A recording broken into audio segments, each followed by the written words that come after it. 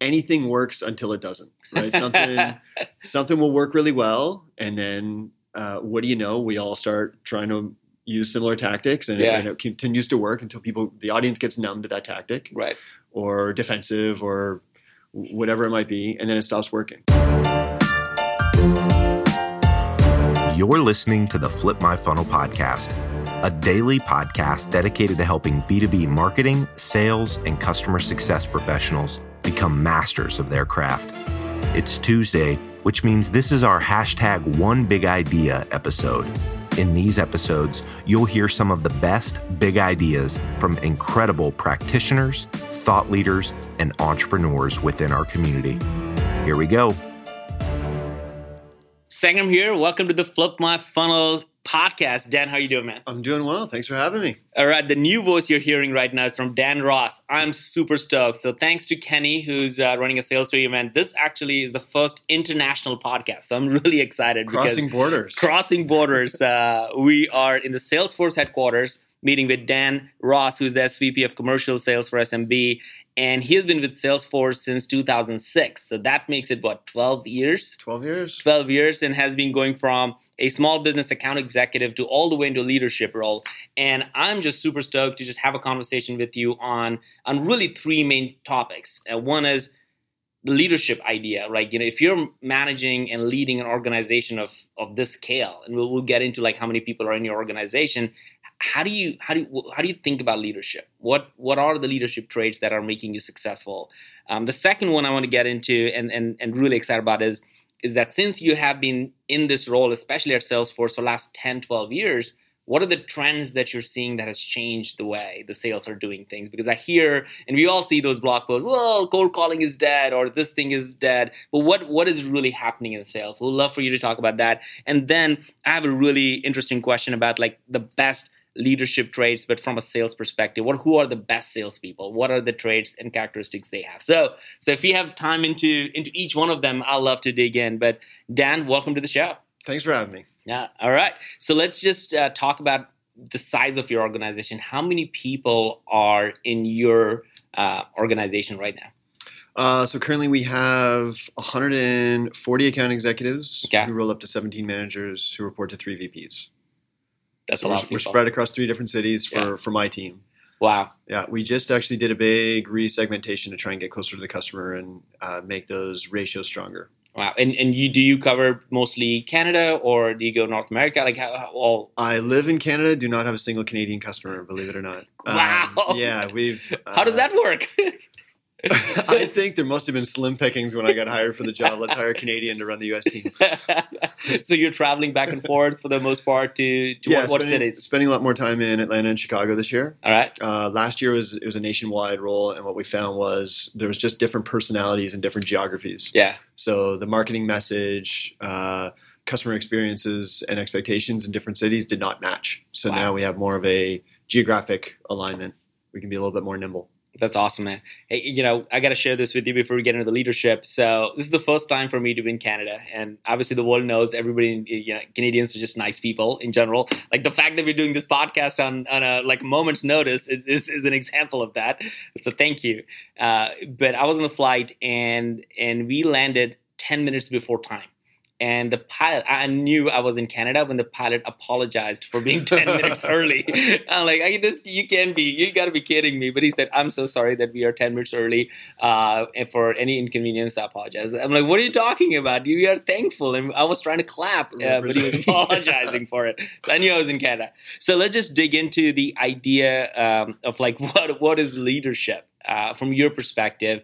I mean, clearly the fact that you have been with one of the most iconic companies in the world today for the last 12 years and consistently going up and changing the way things are happening. How do you define leadership? I think you've probably heard this. There's like this stereotypical, I think it's a meme that's all over the internet. There's the leader and then there's the manager. Yeah. The manager's kind of cracking the whip and saying, go do stuff. And the leader is saying, literally, like, follow me, I'll lead the way. Yeah. That's how I came to the company. Was, believe it or not, an old manager. This is the funniest referral you'll ever hear. Someone I used to work with at Xerox, my old manager, was at Salesforce. He called me and said, I hate it here. I'm leaving as quickly as I can. You got to come work here. What? Yeah, I'm not exaggerating at all. That was his pitch. Yeah, this was in 2006. 2006. Yeah. He's like, well, people work too hard here. Yeah, it's killing my golf game. I can't wash the car on a sunny Tuesday afternoon. But the first thing he spoke to was like the product is going places, and the leaders are incredible. They're inspiring. They know how to model the way. Like these are the type of people that you would love to work with. Wow. And you just... He was right. And what were you doing at that time before? I was at a failing startup. We'll leave it at that. A revolving door of pivoting and stuff that was not working at the time. Oh man, I'd definitely been in that world for a while, right? As it's kind of starting Terminus, and before that, I was obviously with Pardot and Salesforce. And startup is a scary, scary ride. And people hear all the hero stories about, hey, these companies are doing great. But for every good story, there are like 99, failed, or maybe 999 failed stories that nobody talks about. So that's awesome. I love that definition. What in your mind, from a trend perspective, you hear, and we talked about that even before we hit record, is that there are so many people talking about like, well, cold calling doesn't work anymore. Emails are dead. Advertising it sucks. So, and then at the same time, I was reading the book that I was talking about, like The To Sell Is Human from Daniel Pink on my flight up here. And he talks about that if you look at just the number of people companies are going to hire in the next 10 years, and I think some of them was up to 2020 and even further, it's skyrocketing. So the fact that we're hiring more salespeople, the sales is not dead. The art of selling is not dead. What do you say to that? What do you see? My experience is that technology has completely raised the bar. Mm-hmm. When I got into sales, Xerox and IBM, they were years ahead of all the training. And they were the ones that were they were saying, the internet gives so much more information to the buyer that you need to add value in different ways. It's not just about knowing the product. It's how to apply it and being a little bit more consultative. And that bar goes up.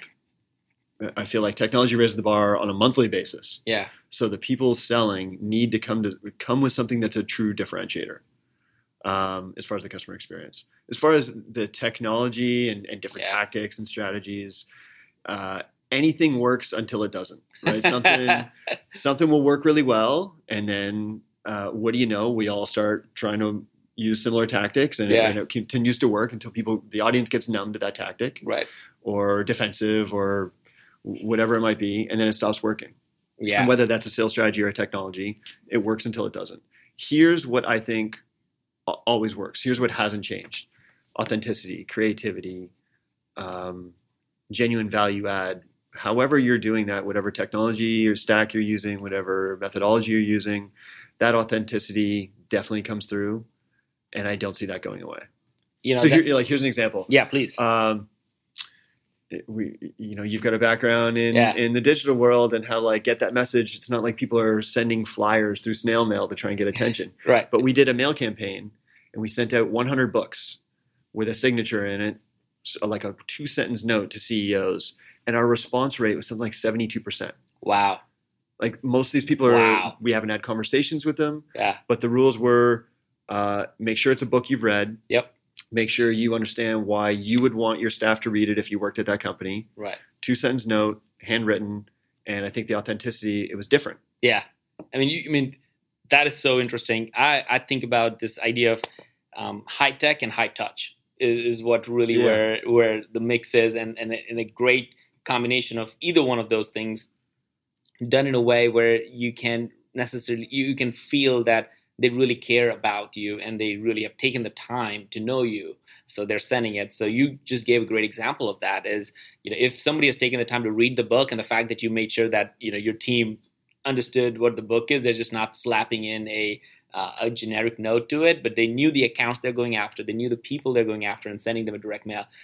How do you combine that, or do you combine that with calls, email, advertising, all the other follow-ups, but kind of focusing, because you probably not sending books to everyone. You're sending it to a select group of people. Yes, exactly. What we're trying to use, what technology offers, what we can see in the data, what artificial intelligence can tell us, so that we know them and we can make that 2-sentence handwritten note as authentic and personal and relevant. And each one of those 2 sentences, it's not generic. It is to that person, and it's about them. Yeah.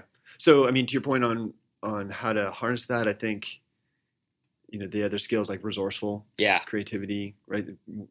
We can't just say follow these check boxes and you're going to be a great enterprise software salesperson. It's having the ability to think on the fly and be resourceful with what information you have available. Take advantage of it. Love that, man. All right, so this is the third area that I want to dig in with you. The book, The Sell to Human, from Daniel Pink. I love that book. Have you been a fan of some of his books? Yeah, he spoke at a conference when that book came out. He came to one of our conferences and did a speech to, I don't know, maybe 500 of us. Wow, I was fascinated. So I think I read it on the way home. That is awesome. Excellent read. And I was reading it on the flight up here. It's a very quick read. And typically, I'm not the person who would read end to end when it comes to a book. I would just go through. If I get a couple of nuggets, I'm good. I think it's like $10 a book. And if I get 2 nuggets, that's awesome. That's all I need to know. A lot of nuggets in that one. Yeah. And in that one, I keep making notes after notes after notes. And one of the things that struck a chord with me, and I wanted to get your thoughts on this, is he said, most people make the mistake of thinking that the best salespeople out there, and everybody's selling. I think if people who are listening to this podcast right now, if you're a marketer and if you think you're not selling, you're wrong. You're selling as much as the salesperson is selling. You just sell in a different way. You're selling in a meeting. You're selling in a conversation. You're selling, when you're talking to your peers about the project that you want to do. So it's not just trying to get money out of other people. That's not the only way to think about sales. So he really helped me think about that selling is something that all of us are doing 90% of our time. And that was a really profound just change of thought process for me. But then he went on and said, most people make the mistake thinking that the best salespeople or best successful people who are going to be super successful, are the ones that are who are extroverts. And he said that couldn't be further from the truth. And then he said, and then people think that people who are introverts, and there are a lot of people, who identify themselves as introverts, because they're not talking as much as the other guy or gal, they feel like they are overridden by them and they are not moving forward. And what his whole thesis and the study, and I'll encourage people to go check out this book, was it's neither. It's neither the extroverts who do good. It's neither the introverts that do bad. What happens is the people who can adapt on both sides, and he calls it ambiverts. Mm-hmm. That was a new word for me, ambiverts. The people who are in the middle who can adapt based on the profile and how the other person they're talking to and their style, their mannerisms. If you can adapt to the other person's mannerism, you have a higher chances, almost like 70 or 80%, I think in his book, of winning the argument or winning the negotiation or winning whatever you're trying to get out of that person. It could be between you and your spouse. It could be between you and your manager. It could be between another team player. So what are your thoughts when you hire, because you've hired thousands of people in the last 10, 12 years, right? Literally in your organization. Do you identify with that idea? Incredibly so. Yes. That actually took a weight off my shoulders in my career because I thought that I wasn't extroverted enough to hit some of my career goals. The kind of graph he draws, introverts on one side, I flip-flop back and forth like windshield wipers, right? There's moments in my life where I'm very introverted. There's times I'm very extroverted. Yeah. And it just made me a lot more self-aware of how that plays out in a career and in a sales career specifically, and has definitely helped me with an eye for talent when hiring salespeople. How do you look for that? How do you, in the interview process, how do you look for, I think maybe extrovert would be clearly this guy's extrovert or gal is extrovert. Do you train for that? Do you help people recognize that? I feel like it could be extremely intimidating. Yeah, just thinking interview style. The bare basics, the person doesn't need to be this huge bundle of energy that comes forward like a big loud voice and extroverted, the old school style of what we used to look for. Right. And as soon as I noticed that, I started seeing the incredible value add of the introverts and how great they are typically at listening skills. Yeah. Right? And that does incrementally wonderful things for any career is being a great listener. And so seeing that balance, I think it helps a couple things. One, you get a higher awareness of all the things that they can bring to the table for a new candidate. Mm-hmm. And also just pairing, if we've got two teams that both need to hire someone, one has an extroverted leader, one has an introverted leader. Yeah.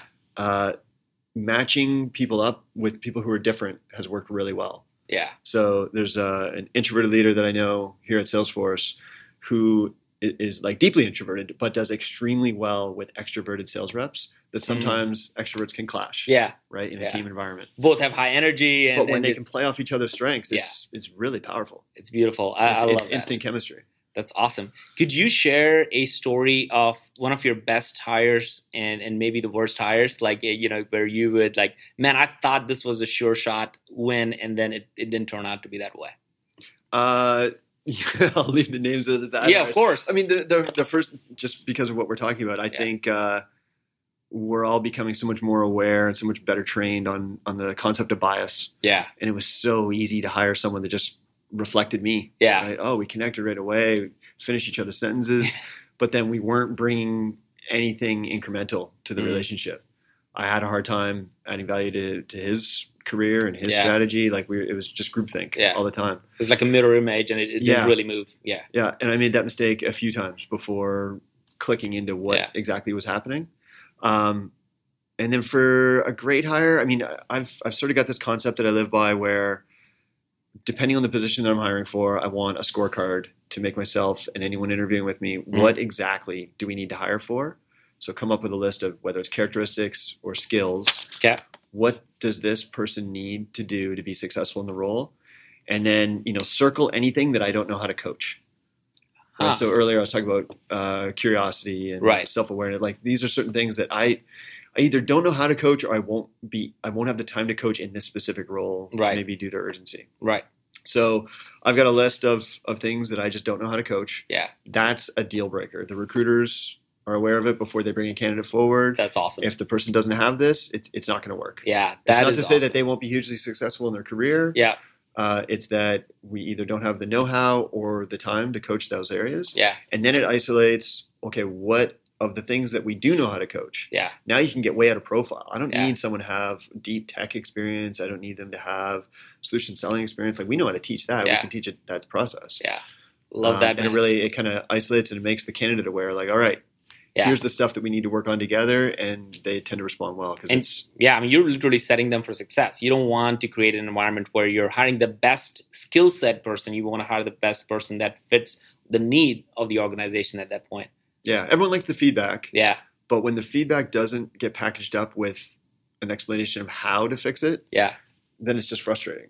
I hear you, man. Right? So when it's a coachable skill, it keeps everyone on the same page and moving forward. It's awesome. All right. So typically what I do is I take a bunch of notes in this because there are just so many things that I think, when you go through these conversations, like, man, that was a good point. That was a good point. And when people listen to the podcast, the biggest feedback I get is that they want to get more of the show notes and what were the summary part of it. So here are the few things that I wrote down. Sure thing. From a leader-manager perspective, and I asked you about leadership, it was really amazing when you said that, you looked about leadership of us following. As something that, people can follow, and that you want to have people follow you as opposed to a manager who's like giving more of the task. So question for a lot of people really is, are you a leader? Are you a manager? What is your style? Recognize it, and then surround yourself with the right people that can help you fill those gaps. So I think that was a big one. Then you talked about the technology raising the bar constantly. I think you said monthly, and I think, man, sometimes it feels like daily, where there's a new technology coming out, or like I need to figure out how to hack into that or how to figure these things out. But because technology is raising the bar all the time, your point around things that won't change are authenticity, creativity, adding value. Those things won't change. Those things don't change, but you just have to be creative in a different way. If something worked for you 5-10 years ago, it may no longer work for you. And just because that doesn't work doesn't mean you have to stop being creative. You can do something different. And the example you shared about direct mail, where you had each one of your team members write a personalized note, had them read the book and send it over, I think that's phenomenal. I think more and more people should do that. It takes time. It takes courage to stop and not do 50 calls and actually do 10 calls, but do it really well.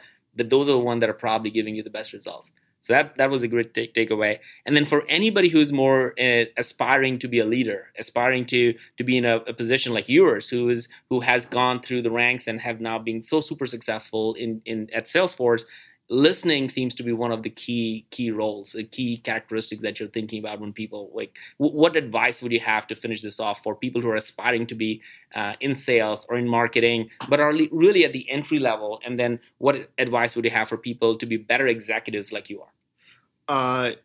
Enjoy the time. It's like it sounds like something that would show up on a greeting card or a cheesy calendar.